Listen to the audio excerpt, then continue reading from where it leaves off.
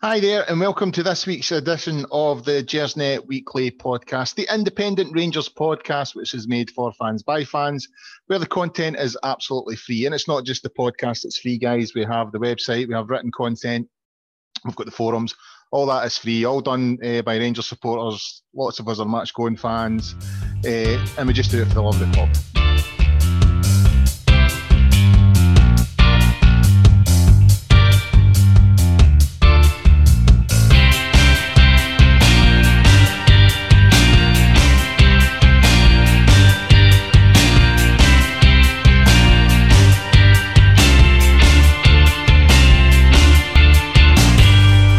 Episode 79 of the podcast. We're live tonight. We're live on the YouTube, but you can download or stream the pod tomorrow on a variety of platforms, including Acast, iTunes, YouTube, Castbox, Stitcher, and Spotify. If it's your first time listening to the pod, welcome. We would ask you to subscribe. We're over 2,000 subscribers now, so the numbers are increasing. And we'd ask you to share it on social media as well and leave comments and let people know that we're out there. Quite a busy show tonight. We've got lots to get through. It's been one of those weeks. There's been lots happening around Rangers. There's been a couple of games, obviously, and there's been a lot of stuff happening off the field that we'll try and go through as well. We were going to have two guests tonight. We were going to have the gaffer, Stuart, and Ross, but Ross he's failed a late fitness test. He's in some dodgy hotel in the city centre and can't get a Wi-Fi stream, so he has had to pull out. But we've still got the gaffer, Stuart. How are you, Stuart? I'm very well, thanks, mate. I've not been blown away in this wind in the last few days. Well, there was a storm last week as well. It's 2 weeks in a row. I've been sitting here and it's been blowing a gale outside. No, the weather's absolutely hopeless, mate. It's really, really bad. But fingers crossed it improves along with our performances as this month goes on. We're yet the game today because I would imagine, I was one of them, there was a lot of fans who couldn't make today because of the issues yesterday. I was attending the game yesterday, but because of the cancellation and because of rescheduled it for today, I had other things in for today and parent duties and all the rest of it, so couldn't make today. Were you there today? Unfortunately, no. I was the same as you, mate. It's bad enough or difficult enough to get the wife to agree for me to go to most home games without turning around and saying, by the way, I'm going back through to Glasgow within 24 hours. So no, she wasn't having any of it. So I had stuff to do with the girls and stuff. So it was a case of watching it on Rangers TV today for me. I was the same. I should give a big shout to Keith, who sits behind us. He took my boy through the day, so my boy managed to get through. But Keith was the same. He was there yesterday. I think he had a few. He made use of the spare time. Let's put it that way. I think he went to the pub and had a few pints. So he was saying that his missus wasn't happy when he informed her this morning that he was coming back through. So a big shout to Keith, who sits in the governing year with me. So Stuart, I think we'd go through the Livingston game today. A wee look at Kelly. Obviously, a lot of stuff through the week with the Alfredo Morelos, the statement made by the club. That there was obviously there's also been an incident involving Jim Traynor. He was assaulted in Cumbernauld. And I also thought we would have a wee look at the Braga game. There's lots to talk about there, including the introduction of VAR. It makes its debut in Scottish football this week. And I should give a wee shout out to the Colts today, Rangers Colts, who were up at Inverness. They narrowly lost out 2-1. And the boys played really, really well today. I managed to see the second half. A wee bit unlucky, just maybe a wee bit naive. Inverness Cali were down to 10 men, but we just lacked that wee bit of experience, I think. But they've done well, so a big shout out to Graham Murray and all the boys for everything they've done there. So Stuart's into the Livingston game today. As I said, I wasn't there. I had my daughter to take care of today. Game was delayed for 24 hours, therefore I couldn't make it, and a few others couldn't make it. A lot of comment on social media about the reasons behind it. The pitch was flooded and all that kind of thing, and people saying, how can it happen at a pitch like at Ibrox? I personally feel that, if it rains enough, any pitch is going to get sodden. And my understanding is that Rangers is a pitch that struggles to drain because of its proximity to Clyde, and I'm sure I read somewhere before that it's below sea level and that causes issues. So in terms of one, the postponement itself, and two, the rearrangement, how did you feel about that? Well, we just arrived at Ibrox yesterday afternoon and found out by yourself and one or two others had texted me to say that the game was off. So I was kind of surprised, I must admit. I mean, the rain was forecast, the storm was forecast, and I mean it was really bad, to be fair. I mean, we got there about 12:30, just at the pitch inspection, and it was absolutely pouring down. By the time we walked for the car, we would park on Edmiston Drive along by Helen Street and along to the Neptune where we go for our pre-match drinks. It was we were all soaking, and but I must admit I didn't realise the game was under threat at that point. It wasn't until we got into the Neptune that a few folks said, "Oh Christ, the game's off," and I thought, well, it was a bit of a surprise. And as I say, this storm was well forecast, so I think Rangers really should have had an earlier inspection. I mean, it was a bit of an inconvenience for me. I drive about 60 miles through the game. There's people come a lot further. Obviously, there's people come from Northern Ireland, and there's a few guys on our forum that come down for the Aberdeen area, and I mean, it really must piss them off when they arrived to find that the game's off. I mean, it's poor planning. I mean, we stayed in the Neptune for a couple of hours. So by the time we left, and about 3:30, I walked back to pick the car up, and the gates were open at the Bruno end. So I went and had a wee nosy, and the pitch was completely waterlogged. So it was absolutely the right decision, as much as it was frustrating for us all. It's just and the sort of the quick turnaround in terms of having the rescheduled for the following day, I think is the right decision as well in terms of our schedule for the next couple of months, especially if we can get through against Braga. And I mean, it is the setting that will beat Hearts, so that game might well go to replay. So the games would build up. So it's definitely, I think we're all annoyed and pissed off, but it's I think the right thing was done.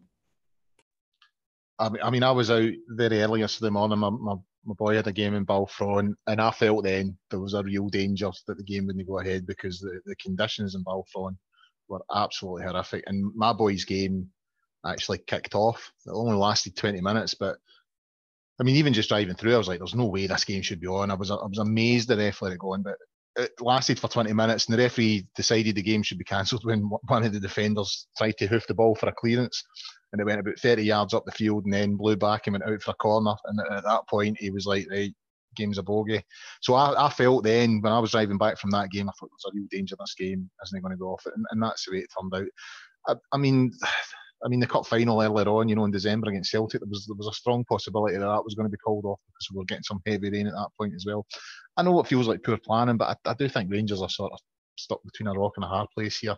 If they call it off early and then the pitch dries out, people will say the game could have went ahead. So I think they've just gave it to as long as possible, and I think it's just one of them. It's not nice, and a lot of supporters have lost money, supporters buses and all that kind of thing, and I think that impacted on the attendance today because a lot couldn't make it 2 days in a row. So it's just, I think it's just one of those. And I think some of the criticism aimed at Rangers yesterday was a wee bit unjust. In terms of, they were looking at where to reschedule this game, and there was lots of sort of, well, there's no available dates, especially if Rangers get past Braga, dates start to get clogged up, and it was starting to look a kind of similar situation to 2008 when we got to the UEFA Cup final, when it was just, every 2 games every 2 days we had a game.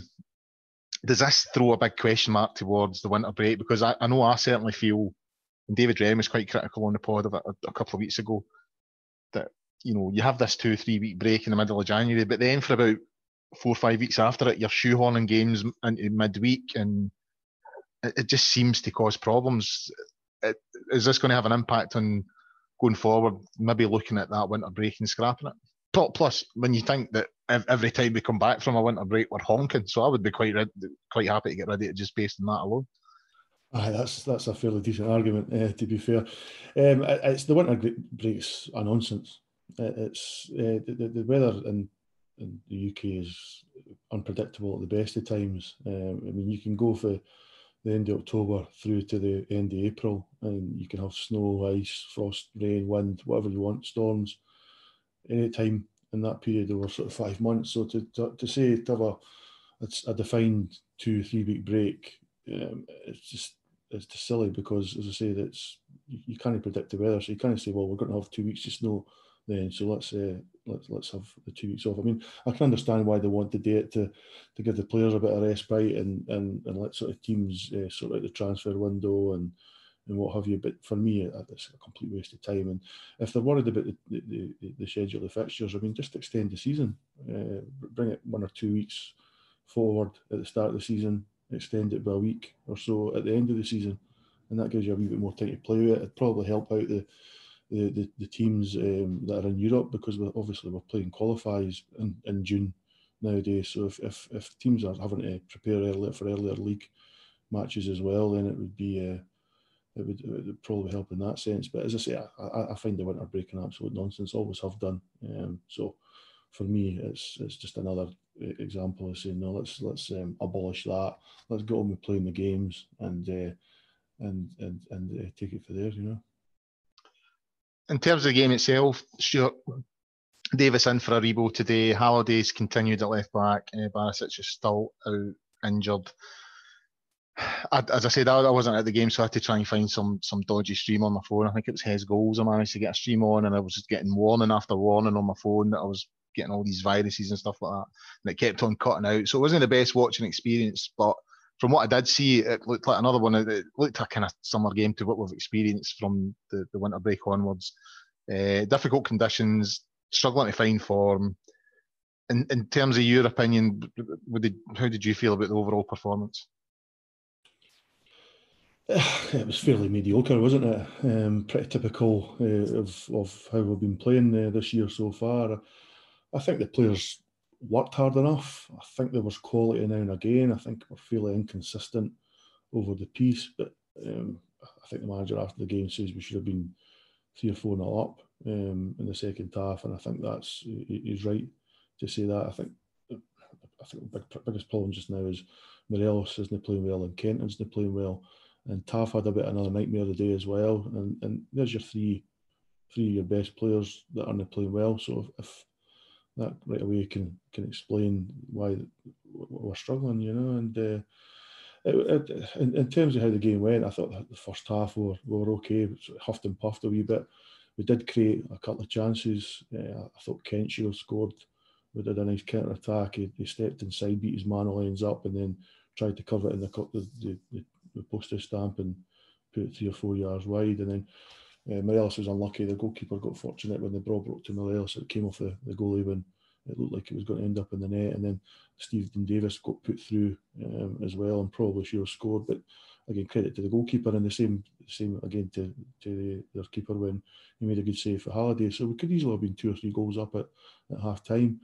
After half time, I thought we played a bit better again. I think our tempo was a wee bit better. I thought when Canberra came on, he offered more of a threat than what Ryan Kent was doing, and he seemed his touch when the ball was good. Him and Morelos actually seemed to link quite well a few times. And again, we really should have been more than the 1 goal we did have. But the biggest disappointment for me was in the last 10 minutes. Again, we seemed to lose our shape.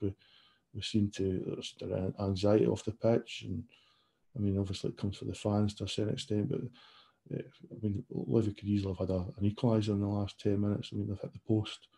McGregor made a good save when the guy turned in the 6-yard box as well. So that has to be concerning for the manager ahead of the Braga game. I mean, Braga's a big step up in quality for Livingston. And Kilmarnock and the rest of the teams we've been playing recently. So if you leave any sort of gaps or any opportunities for them, they'll take it. So it's, as I say, I don't think we're seeing anything new in terms of, we know our form isn't great. I think there is signs we're getting there to a certain extent, but there just seems to be a real lack of confidence throughout the team just now. And I think it's just when your key players aren't playing well, it filters to the guys that look to these key players. I mean, and unfortunately, it's something that's we can only play our way out of. And as fans, we can only try our best to support the players and stay by them as they go through these tough periods of form. It happens to everybody. So we've got the win. I think that's probably as good as we can say today. A wee bit disappointed that Ross wasn't on tonight, because we all know that Ross loves Scotty Arfield. Not. I mean, you know how I feel about Scott Arfield, and he seems to want. I mean, I know you've just spoke there, and I think you're right that a lot of your key players. I've had a few discussions today on Twitter, and a lot of supporters moaning about the system, saying we need to change it. But I still firmly believe that a lot of where we are now is down to just key players just losing form. You know, too many of these big players are not playing, but one that's taking advantage of that is Arfield. You know, he's come in, another goal today. And you kind of have to wonder if it wasn't for him popping up, this whole situation could be a lot worse, because I mean I think that's about 3 goals in 4 or 5 games or something like that. And you know, Morelos isn't chipping in. I was looking at some stats today. He's got something like 3 goals in the last 10 or 12 league games. You know, he's really hit a dry patch. So it feels that we're quite lucky to have Arfield at the moment, because he's chipping in a lot of the goals at the moment. Aye, for sure. I think we're all pretty critical of Arfield before Christmas. He didn't really have a good start to the season at all. But I mean, Arfield's undoubted quality. He didn't play in the Premiership for a number of years without being a good player, and he showed that in his first season for us. And he's definitely been shown up in recent games, and the goals he scored have all been good ones. Maybe a wee bit lucky today. I mean, I think their goalkeeper made a good job of trying to stop his shot, but. Arfield works hard. You'll always get a shift out of him. I think in the first half of the season he was kind of struggling with his touch, his passing was off, he wasn't finding space as much, and obviously he's not the quickest nowadays either. So that's why I think moving him back into the sort of deeper 3 it works quite well. It means he can see the game ahead of him. He can still make breaks to support the attack when he can, and he did that today to good effect. And I mean, he scored 1. He was unlucky not to grab another. I mean, Morelos obviously took the ball off his foot and scored, and that was a perfectly good goal. Once more disallowed today. Arfield would be annoyed though, because he was coming on just to finish it, and it would have taken any dubiety out of it. But I think we're certainly mentioned a few players that aren't playing well at all, but Arfield's one that is, and that's a positive, because he is a key player, and if we can get the other guys back to playing to what we know they can do, then we'll soon have the team playing and obtaining results, the quality that we're kind of used to, or had been used to before Christmas.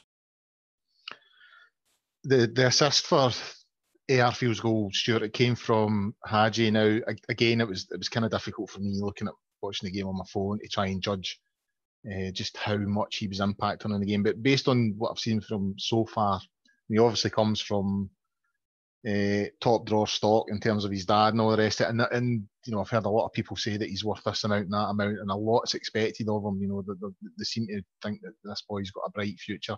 How do you think he's done since he's arrived at Rangers? My own feeling is there's wee hints of what he's capable of, but he doesn't seem to just be dictating games yet, you know, and having a big impact on them in terms of, you know, dictating the pace or the tempo and all that kind of thing. But there's wee flashes of what he's capable of. I noticed he was taking corner kicks today with his right foot and his left foot, and the pass it put through Arfield was very decent. I have been quite impressed with Hagi, I must admit. I wasn't. I remember his first 45 minutes of the week there at Ibrox. I was kind of unsure about him. He was getting knocked off the ball a bit too easy, and you're thinking, how's he going to handle the physical side? I mean, clearly Romanian football, there's always going to be, he should be used to it to a certain extent anyway. So, but he's done really quite well. Actually, he's fitted into the team quite good.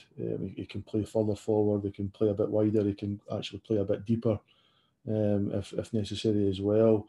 He's, like you say, he's 2-footed. Okay, he's maybe flitted in and out of games so far, which isn't ideal, but I think as somebody that's just arrived, has went into a team that isn't playing well just now, I think he's still showing his quality. It shows that he's a very decent player, and I think he will only get better as the rest of the team get better, especially somebody like Tav, who obviously I don't think he's been playing well at all. I don't think he's had a great season, bits and pieces here or there. I think we did miss him recently, and we were all keen to get him back in the team, but he hasn't really got going yet. I'm sure he will again, hopefully again on Thursday night against Braga. But once and the same could be said for Morelos. So once all these understandings develop, then I think Hagi can only get better, and I mean, we've all got the football to watch exciting players and to watch guys beat players and do the nice stuff, and Hagi's one of these guys that you pay your money for, you know.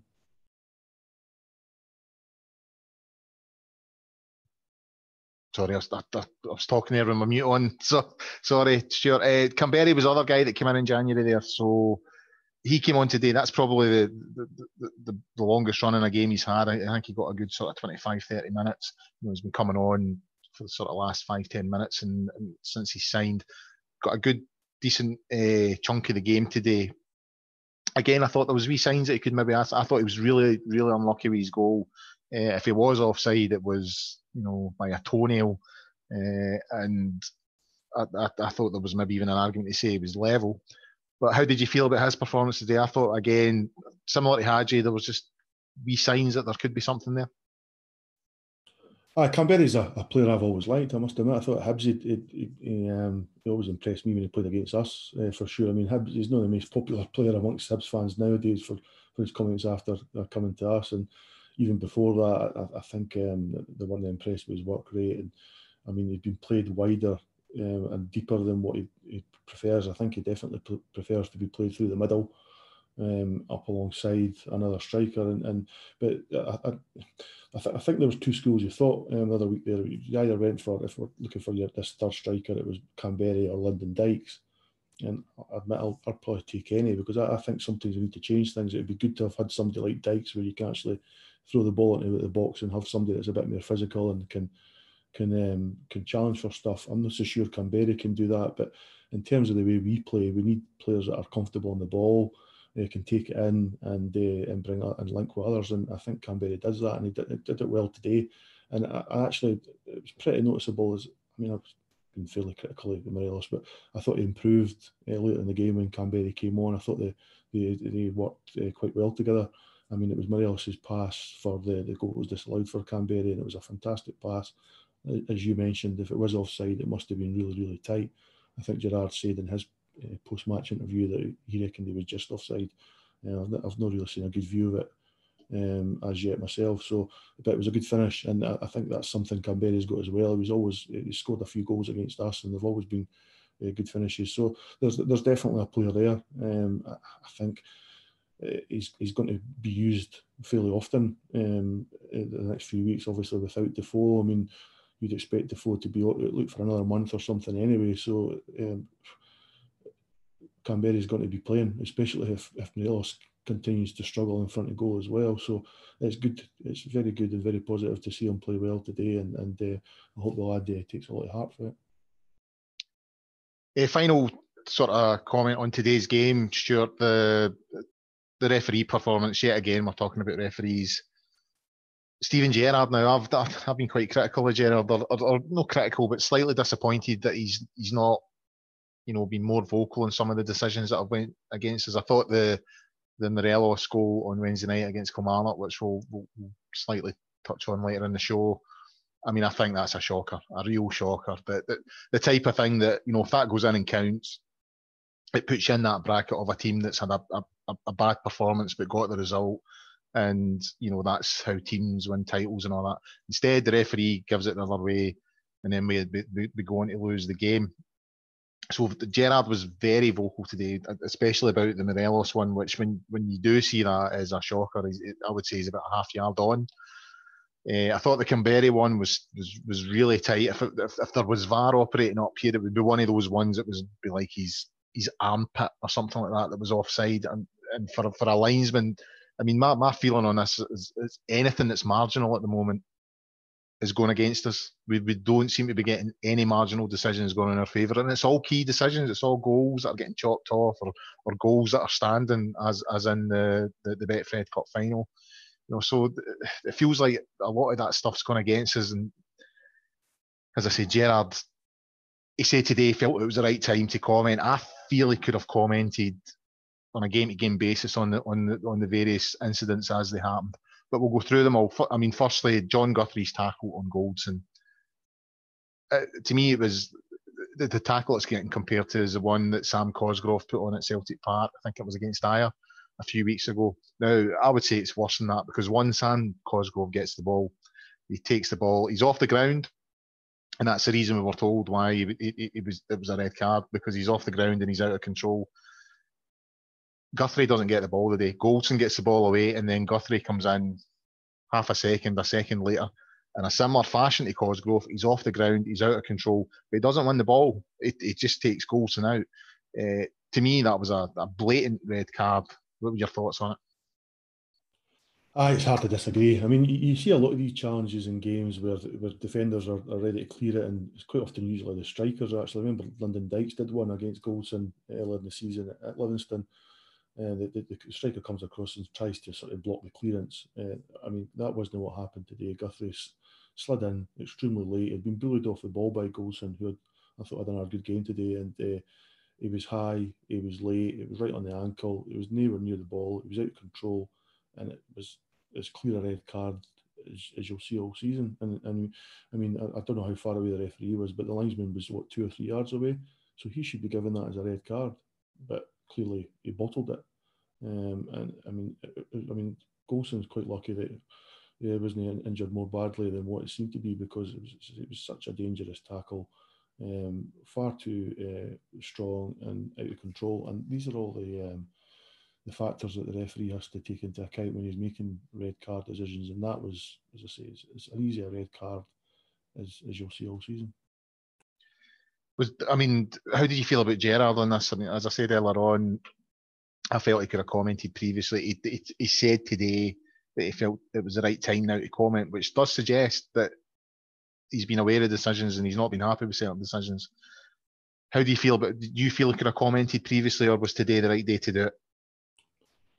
I think it's always better to do it after a win than a defeat. I get his point about it looks kind of like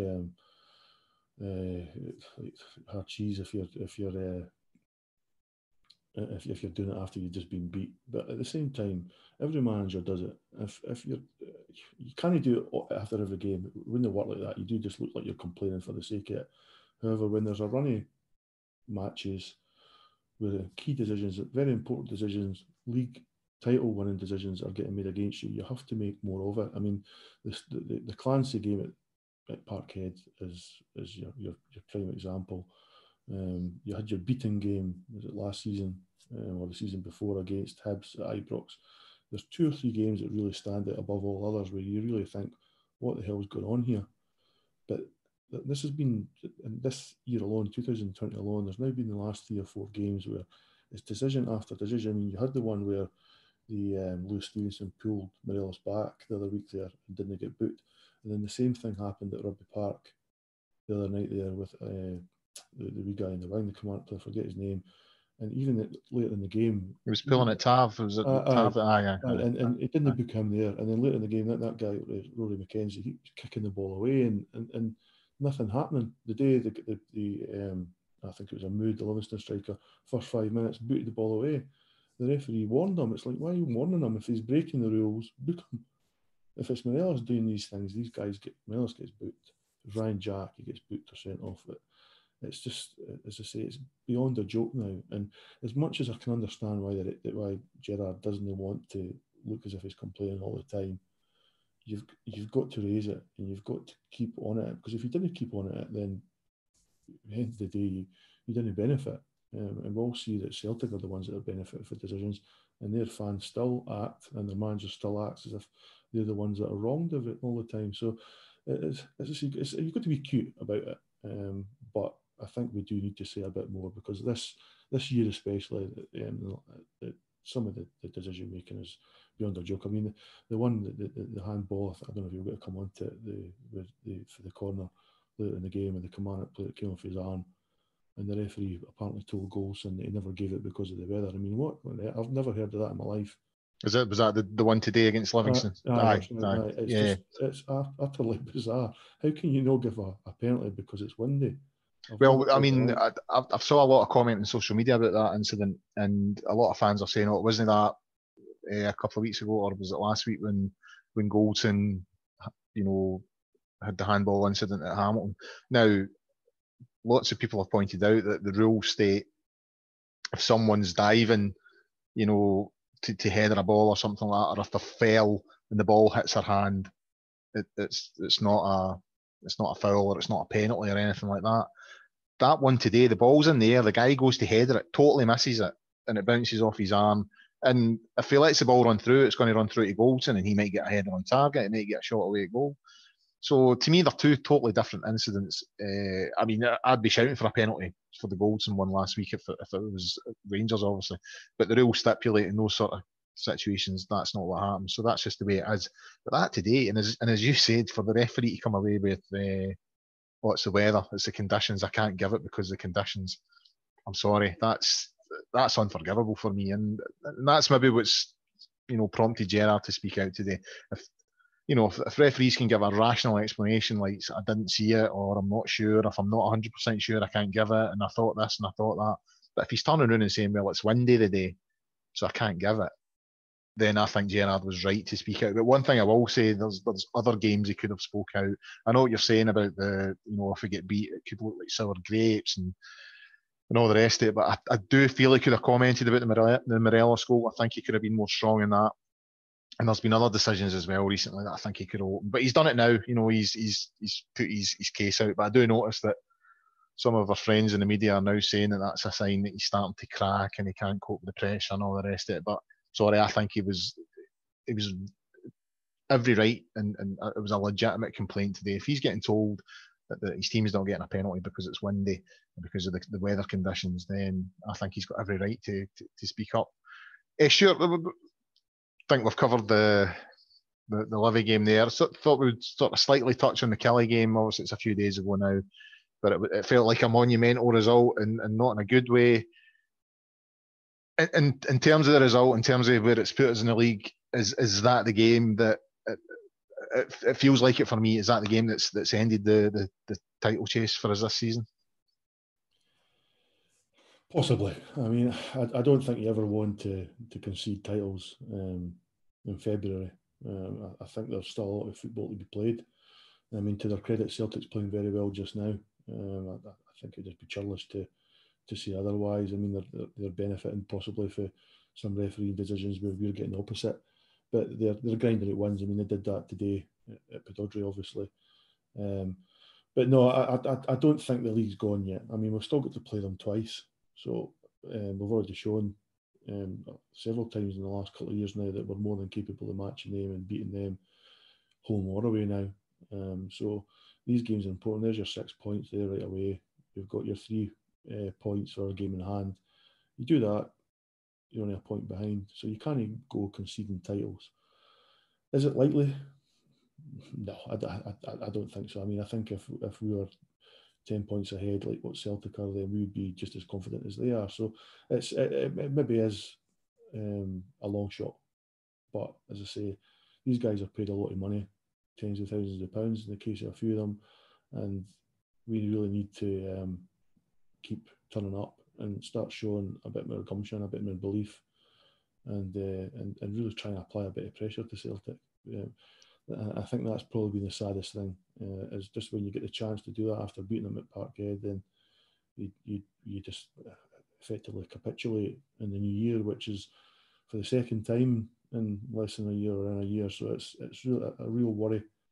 But as I say, there's still a lot to play for, not just in terms of the league. You've got Scottish Cup, and you've got the Europa League coming up very quickly. So I think we just need to try and stay behind the players. And the majority of fans are doing that, and that's great. I mean, there's going to be another great attendance again yesterday. It'll be a full house on Thursday, and you can only just hope that the players turn their form around. And if they do, then they'll give Celtic something to think about. I mean, just now the Celtic's playing well, but that can change. We've seen that before, and up to Sunday years. So there's the first. I don't think it's gone just yet. We'll just have to wait and see on that score.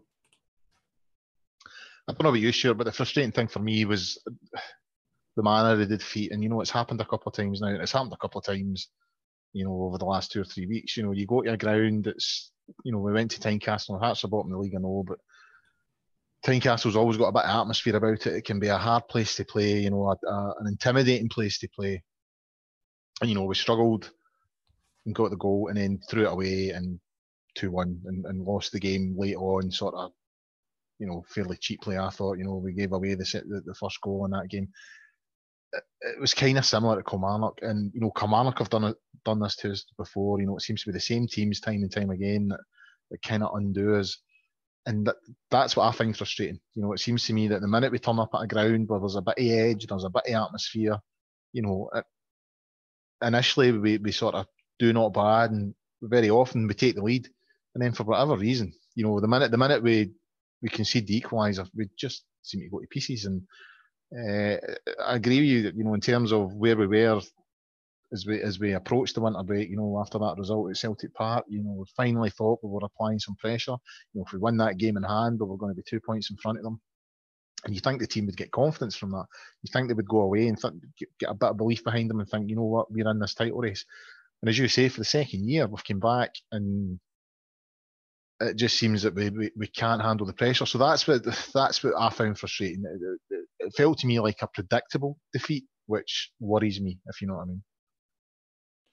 Aye, it was quite a strange game. I mean, I don't think we played all that well for the first half. We certainly didn't create very many opportunities, and then you kind of got a goal sort of out of nothing. But I mean, we were by far the better team in the first half, and Kilmarnock were never in it at all. They didn't really play very well, didn't get men forward, and that changed after half time. They really sort of came out and had a go at us, and we just seemed to be shocked by that, and we didn't seem able to react to it. Yet at the same time, they didn't really look like scoring. If I'm perfectly honest, and they seemed to blow themselves out a wee bit, and we came back into it. And I thought we started to dominate. I thought Morelos was really unlucky with his lob that hit the bar, and then clearly we had the goal disallowed. I mean, again, Kilmarnock could have had a man sent off. Dicker could have easily been sent off. These things change games, and just as we're looking like we're going to go and get a second goal, Kilmarnock go up the park and get as lucky a goal as you'll see all season. Again, from a handball that isn't seen by the referee or any of the officials, and it's 1-1. But I still thought we looked like the more likely team to get the winner. And as I said, the Miller's header was disallowed for next to nothing really. I think, if we're honest, it was just a ridiculous decision. But to concede the second goal in that manner, I mean, it's just a long punt up the park. Katic didn't win the header, and Goldson was done by Brophy, and it was a great finish by him, to be fair. And after that, we had another couple of half sort of chances, but by that time the points are gone, and it is a worry. It is very, very, very much so a worry that we can't seem to go to places like Tynecastle, where we're going in a couple of weeks in the Cup, or places like Rugby Park, and go there and win consistently. Because if you can't do that, you didn't win stuff. Simple as that. So it's this mentality or lack of quality that it's something the manager needs to address, and I think he needs to take his fair share of criticism as well. I mean, we just seem to be. I thought we've seen it again today. A bit too open at times. I know we're trying to go and win games, but today we were 1-0 up. At Rugby Park we were 1-0 up, and we're kind of pushing on to try and get a second goal, which is fine. Of course, we want to do that, but at the same time, you've just got to keep it a wee bit tighter at the back. And teams seem to be able to go quite direct, a long ball. Their big striker wins it. We seem to have nobody in the vicinity for the second ball, and that's what happened today with Lyndon Dykes. That's what happened with Brophy in midweek, and that's something that's a concern for me, and it should be a concern for the manager. Yeah, as I say, that's. I mean, I don't think I could disagree with much that you said there, Stuart. To be honest with you, I just felt that, even when we went 1-0 up, parties like, yeah, that's us 1-0 up, come on. But there was always that thing in the back of my mind. I thought, I've been here before, and it just feels like it's going to go that way again. Plus, I'd had an absolute shitter of a day, if I'm being honest with you. So it kind of felt like the day wasn't going to get any better. But it was just the predictability of the result that kind of upped with me. But in terms of the league, I think it's gone. I mean, I slightly disagree with you. I don't think Celtic are playing well at all at the moment. But what they are doing, as you said, is they're grinding out results. They're no matter how sort of mediocre they are, they just find a way, which I suppose is what teams that win titles do. They just find a way to get the points in the bag and go into the next game. We just look, to me, we just look like a team that's nervous, out of confidence, and I don't think we'll go the rest of the season without dropping further points. And I think the only team that could possibly beat Celtic is us. And I could see us beating them twice, but then dropping points elsewhere. So I think I think we've left ourselves a bridge too far, although I hope I'm wrong. Moving on to other stuff through the week, Stuart, there was a big announcement, I think it came on a Thursday, and again, in typical Scottish football fashion, kicked off this whole stramash. It was announced that a 12-year-old boy had been charged with racist abuse of Alfredo Morelos at Celtic Park on the 29th of December when Rangers won there 2-1. Now, that prompted a statement from the club. Now, we've already had a wee bit of chat, me and yourself and other guys that are in the pod on the WhatsApp chat, and there was a bit of disagreement. My own view was that I think Rangers are kind of long overdue in making a statement about the treatment of Morelos, and he received more abuse again on Wednesday night. There's been more evidence of racial abuse against him at Rugby Park. However, I was really disappointed in the statement itself, and I felt it went into areas that could be described as point scoring, which I felt was unnecessary. I think the role of PR is to put fires out and is to try and protect, quote unquote, the brand. And that's what PR should be doing for the club. It should be protecting the club, maintaining its name, trying to take any sort of controversy in situations, taking the sting out of situations rather than injecting it. And I felt that's what that statement done in some of its comments. It took a dig at the BBC, which, is probably legitimate, but it didn't take a dig at the Sun, which has had a real go at Morelos. So that made it feel like it actually felt more like it was James Traynor having a go at people that he didn't like in the media. Whereas I think the statement could have just went down the roads of saying, we know that our player is being racially abused and there's now another charge and there's been a few of those. We know that the media are sort of making light of this. We'll support them, blah, blah, blah. I think 2-3 paragraphs. Because to me, the fact that boy's been charged says everything for you anyway. You just need to emphasise that. And I just felt it strayed into areas it didn't need to stray into. I know already that there's been a wee bit of disagreement with us and other guys in the pod, but how did you feel about the statement itself? I wasn't overly impressed, if I'm honest. I thought it was long-winded and didn't really hit the mark. I think Rangers were well within their rights to reply to some of the media coverage. I didn't really have so much an issue with that, but I kind of think it's separate to what's happening to Morelos in terms of police charges and racism to a certain extent. So I think they were kind of conflating the two different issues, and it just seemed a bit cheap, our statement. I can't say I'm a big fan of Jim Traynor. I don't think many Rangers fans are, to be honest, and I think it would be good and healthy to have a change in PR. We used to poke fun at Charles Green and the rest of those charlatans, shall we call them, when they were using Jack Irvine and guys like that. And when it always seems to me when these PR people become the story, then they're doing something wrong. They should be in the back. I mean, I don't know who's Celtic's PR. I don't know. I've no idea. I mean, was it no Hollycomb? I mean, I don't know who the person is. The Hollycomb are part of it, but they don't do everything, I don't think. But you don't know the names behind it. You know what I'm saying? Whereas everything, I mean, again, this is where guys like Michael Stewart and that they muddy the waters by bringing the names of these people into it, and he was wrong, and I can understand why Rangers took the opportunity to get a dig in back at him. I mean, but the thing is, we won that battle. I remember no winning the war with the BBC, but we won that battle. Stewart was suspended, still suspended, and made himself look like a right plonker in terms of what he said, not just about Traynor, but about asking for evidence of racism. When it's happening all the time now. It's really sad to see it. It's at several grounds. I mean, Pittodrie, Celtic Park. I mean, you've got stuff thrown at them at Fir Park. Now there's Rugby Park now. It's just like we're approaching half the grounds in the country where they're having a go at this guy, and you see people making excuses. Oh, there's other black players and they didn't get it. It's the way he behaves. Usual victim blaming nonsense, and it comes from people like Michael Stewart, Chris Sutton, these other guys in the newspapers that make light of it, and it's really disappointing. But as I say, I don't think statements on a website or our website is going to really change anything.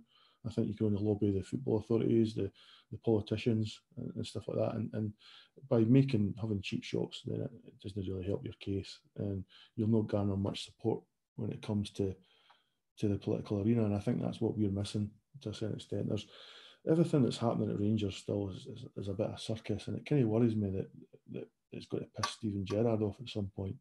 I mean, you have this stuff about Morelos and the private detective. You now got this stuff about Jim Traynor, and then you've got him. I mean, what happened to him last week because he's been assaulted? Apparently, the victim of sectarian assault. I mean, that's disgraceful. As much as I know a fan of Traynor or his PR or his statements most of the time, the guy deserves to do his job and go about his business without getting assaulted just because somebody's heard a moron like Stuart on the radio having a go at him. So I think I'm going to have a go at this orange, whatever you want to call him. You know what I'm saying? So it's all a bit of a circus and a bit annoying. And there's a tough line to find. You didn't want to have this dignified silence that doesn't work, but neither do you want to be calling out every single little thing that just makes you look petty and stupid. Unfortunately, we seem to struggle to find that fine line, and I think a change of PR would definitely be the right idea. Unfortunately, do you do that in the middle of a firefight? Probably not. Again, so it's something maybe you look to do in the close season, and I think we're getting there on the park, and we need to try and sort stuff out off the park. I think we need to go about our business a bit better, and certainly in terms of PR, and it's something for us to look to improve in the medium term, let's say. I mean, in terms of Traynor, I mean, I don't have anything personal against the guy, right? But part of me thinks that his previous career is part of the problem. You know, it seems to me that when he was in that career, he's maybe made a few enemies for whatever reasons, I don't know. And he seems to be bringing that baggage to the job.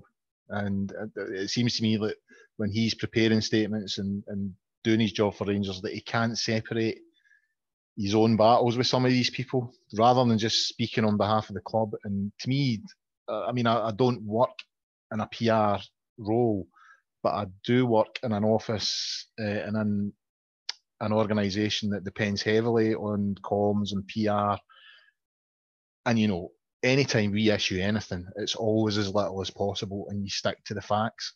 You know what I mean? And I just feel sometimes the statements that come from Traynor are a wee bit too emotional. They're a wee bit too aiming towards scoring points when he doesn't need to. And I do think that part of the reason for that is his previous career, and he's bringing that to the role. No, I'm not saying that because of that. I mean, you know, the Morelos thing's getting downplayed. I think you're right. I think the club has every right to speak out on that and call some people out. But there's also sometimes, you know, Michael Stewart's the type of person that if you give him enough rope, he's going to hang himself. And he has. You know what I mean? So we didn't need to point score against Michael Stewart. He's talked himself out of role. And I just think sometimes a trainer just gets too personally and emotionally involved when he's trying to bring out statements. And that results, in my opinion, I know there'll be Rangers fans out here who maybe disagree with me, but that results in creating more fires than you're putting out. And for me, the whole point of PR is public relations. You improve your relations with the outside world. I think the stuff that we're doing now is doing the reverse of that. I mean, I get we don't have a compliant media, and I know that, you know, a lot of people were saying to me through the week, it doesn't matter what we would say, they would still have a go. And that is true to a certain extent. But I mean, Graham Spears took to Twitter straight away after that statement came out. And the only criticism he had of it was who wrote it. You know, and he was criticising the syntax and the punctuation and all that kind of thing. If that statement just stuck to the facts, Graham Spears would have nowhere to go with it. Instead, he can take the spotlight off what the 12-year-old boy getting charged with racism, which apparently Spears doesn't want to talk about. You know, the nature of that statement takes the spotlight off what it should be on and puts it on something else. And if Rangers had issued, in my opinion, a statement that was short, sharp, concise, and to the point, and didn't go into other areas, the likes of Spears, the likes of Michael Stewart, and all these people who always have something to say when it comes to Rangers would have had nowhere to go with it. So I get that we don't have a compliant media, but I think good PR gives them nowhere to go. And I think at the moment we give them plenty of places to go with it. So I mean that's just my opinion. I know there'll be some Rangers fans who feel it's quite an emotional subject, and the club's taken a kicking over the last few years on a lot of fronts. And a lot of fans want to, stand up for the club, and I get that. I'm with you, Stuart. I think we need to be a bit clever at this. I think we need to be cuter. I think we need to think of the image of the club in terms of how it's projected to people outside the club. And I don't think we're doing that right now. As I said earlier on, I don't think that provokes someone to walk up to Jim Traynor and assault him. And even that's been downplayed. The amount of comments that I've seen on social media, the Celtic fans and people that don't like the club saying it didn't happen or it did happen, but it's because of things in his Jim Traynor's private life, and it's got nothing to do with his job. And I did notice that Stuart Cosgrove tried to downplay it a wee bit yesterday on Sportsound, sort of because he obviously had Craig White on yesterday, and he tried to downplay the whole people getting assaulted that are in Scottish football. It was John McCallum that mentioned that to me, and he was sort of saying it felt like Cosgrove was trying to deny that incident with Traynor had taken place. So I get that we don't have a compliant media. We do have people out there that don't like the club, and they're going to be very vocal about not liking the club. I don't agree with the dignified silence, but you can be quite concise and to the point and just state your case without getting into areas that you don't need to get into. And I think that's where we're going wrong at the moment. But as I said, that's just my opinion.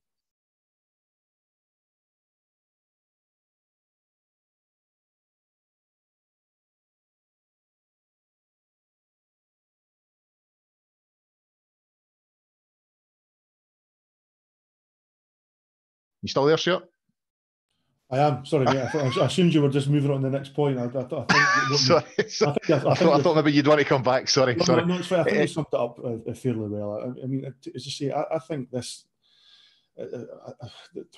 before Christmas or before New Year, I think we've been getting our act together on the park and to a certain extent off the park in terms of getting Gerrard in the door and doing well with players, moving players on, and financially, I think the club's doing fairly well, and we're organising share issues and things like that.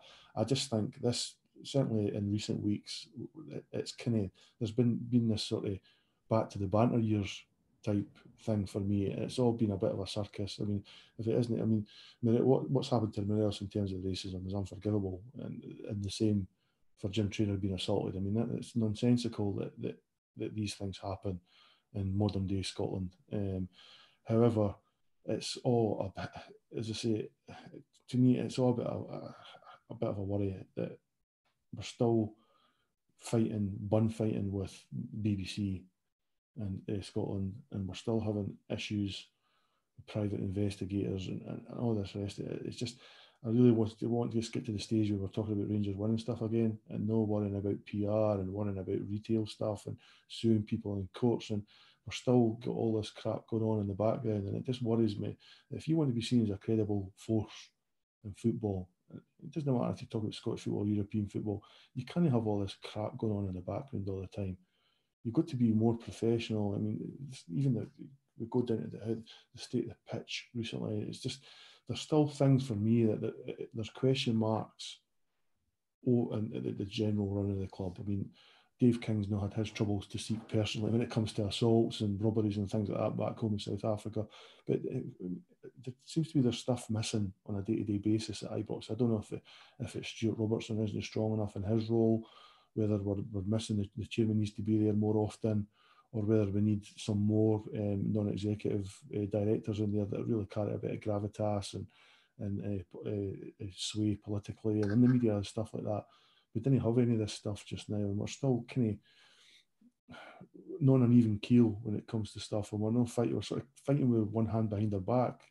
Is maybe a good analogy, and whereas Celtic have got both our fists and capable of fighting, and it's, as I say, this PR stuff for me, it just isn't working, and the quicker we can make a change, the better. I don't think we'll be doing it anytime soon, but it's definitely something the club need to look at, and fingers crossed it happens soon. On to Thursday night, Stuart. It's Europa League night, big European night under the lights at Ibrox. Always look forward to those. Now, I think when the draw was made, we were all fairly sort of happy with Braga. I wanted a sort of bigger name. I must admit, it was something for an Ajax or a Man United or an Arsenal or something like that. But we've got Braga. Now, it seems to me like we're getting them at the wrong moment. We're sort of struggling. They're flying. They're sitting third in the Primera Liga. Won 5 of the last 6 and drew the other. I would say it's a big challenge. That said, though, they're sitting 16 points behind Porto, who are in second place. And Porto obviously couldn't beat us over the 2 legs. We got, I think it was a 2-2 draw over the road there, or was it 1 each over in Porto? We've got the draw over in Porto, and we won at Ibrox. So in one hand, you think, oh, maybe getting this team at the wrong time here. Don't fancy our chances. And then another sort of side of it, you're thinking, well, if we replicate the form we produced against Porto, we have a real good chance against this team. So what fence are you sitting on, essentially, is what I'm asking you? In some ways, I think, some of our best games this season have been the European games, because I think that the tactics kind of suit us a bit more. We're actually, I'd say, we're more suited to play on the counter, or certainly playing up against teams that are prepared to come at us. And we can have a two and fro with them, and that's why we do pretty well in Europe. When teams think they're our equal or better than us, they're on the parking the bus, they're coming and having a go. So we're able to counter quite well, and I mean, your players like Morelos were clearly in great form. Ryan Jack, Goldson have all done pretty well this season. Barisic as well. Then you fancy your chances of scoring goals and winning games against anybody in Europe. And when the draw was made, the tail end of last season when we got Braga, I was pretty pleased, just because we've done so well against Porto. You automatically think, well, Porto, as you say, they're 16 points in front of Braga, so we must have a good chance, and I think we do.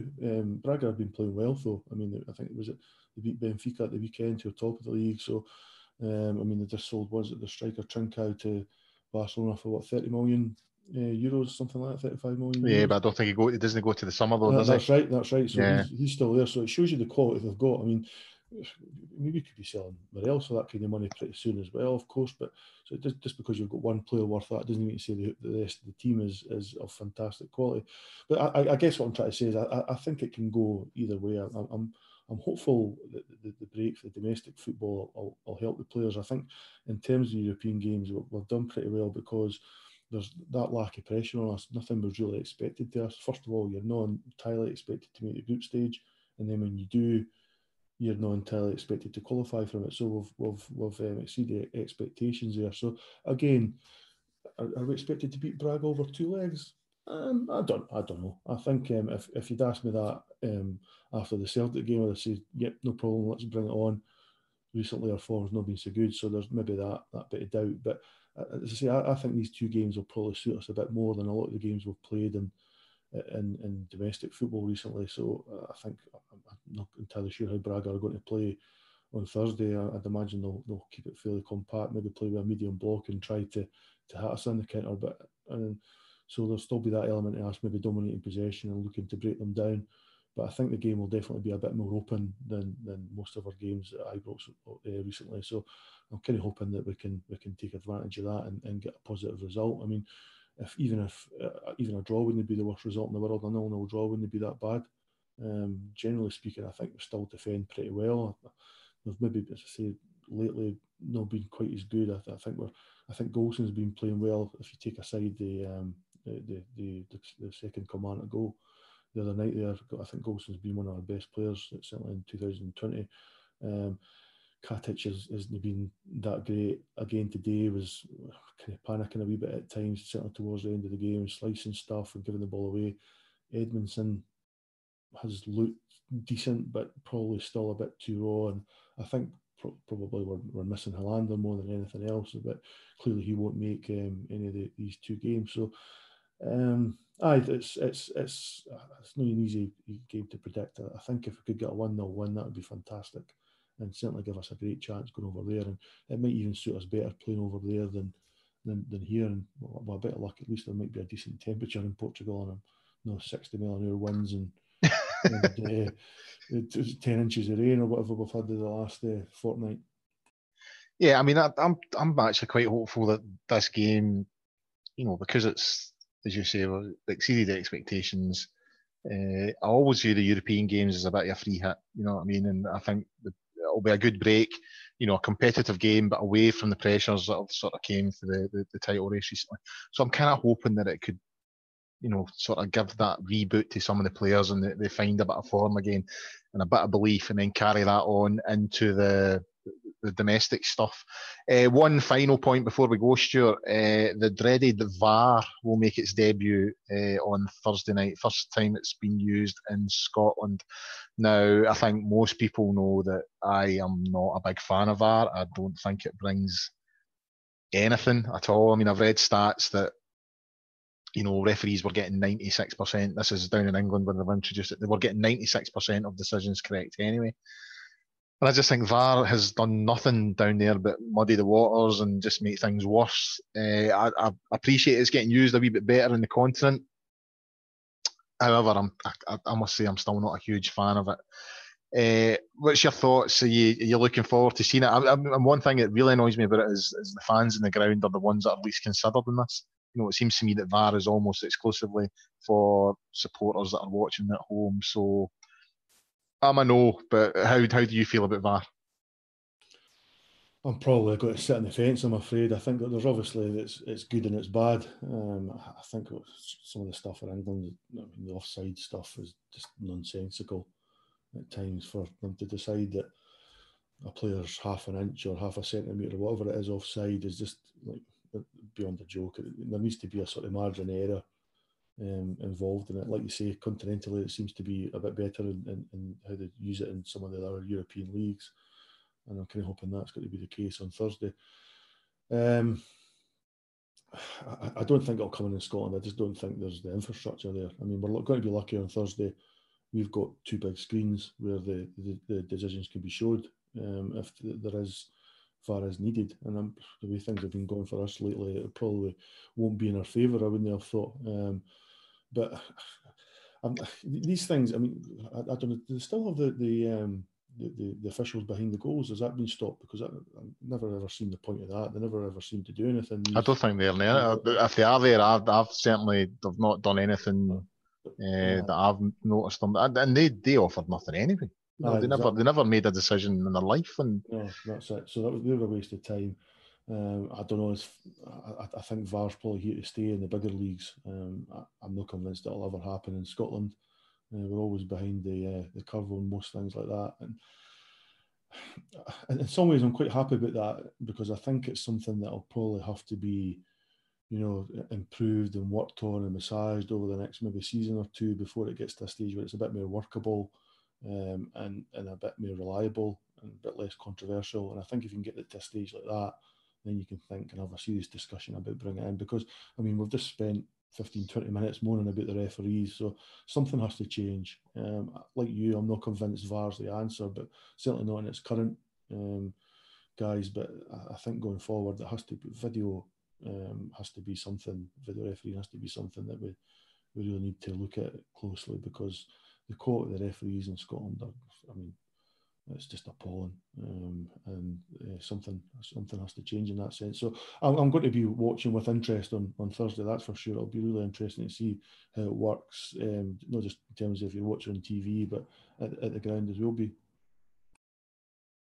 Well, my biggest fear is that after all the sort of controversy from the cup final, when every Rangers fan under the sun was demanding VAR, I've got this feeling that we're going to go out and away goals, and in the last second of the second leg, we score a goal that's like, someone's armpits offside, and the linesman never seen it and the ref never seen it, but VAR picks up on it, and then we go out because I just feel that would feel like a typically Rangers thing to do, you know what I mean? So I've just got this horrible feeling that it's going to bite us in the bum. But time will tell. But I think that's us, Stuart. I think we've covered most things for tonight. Before I go, if you are listening live, get yourselves onto Twitter, get yourselves onto Michael Stewart's Twitter. He's just posted an image of himself, a video of himself working out in the gym, punching a punch bag, and it is comedy gold. That's what he's doing with Sunday nights now that he's known sports scene. So get yourself onto that and get retweeting it. And that's it. That's us for tonight on the Gersnet Weekly Podcast, the independent Rangers podcast made by fans for fans, where the content is free. A big thanks to Stuart for his comments tonight. Top class as always. Big week coming up for Rangers. Obviously, got the European game on Thursday night against Braga. Away to St Johnstone next Sunday. So there'll be a show out next Sunday covering those two games. In the meantime, get yourself onto Gersnet website and the forums at www.gersnet.co.uk. Easy for me to say. Lots of stuff on there, as I said, match previews, opinion pieces, and the forums as well. Lots of bears talking about Rangers, so it's all good stuff. So until next Sunday, bye for now.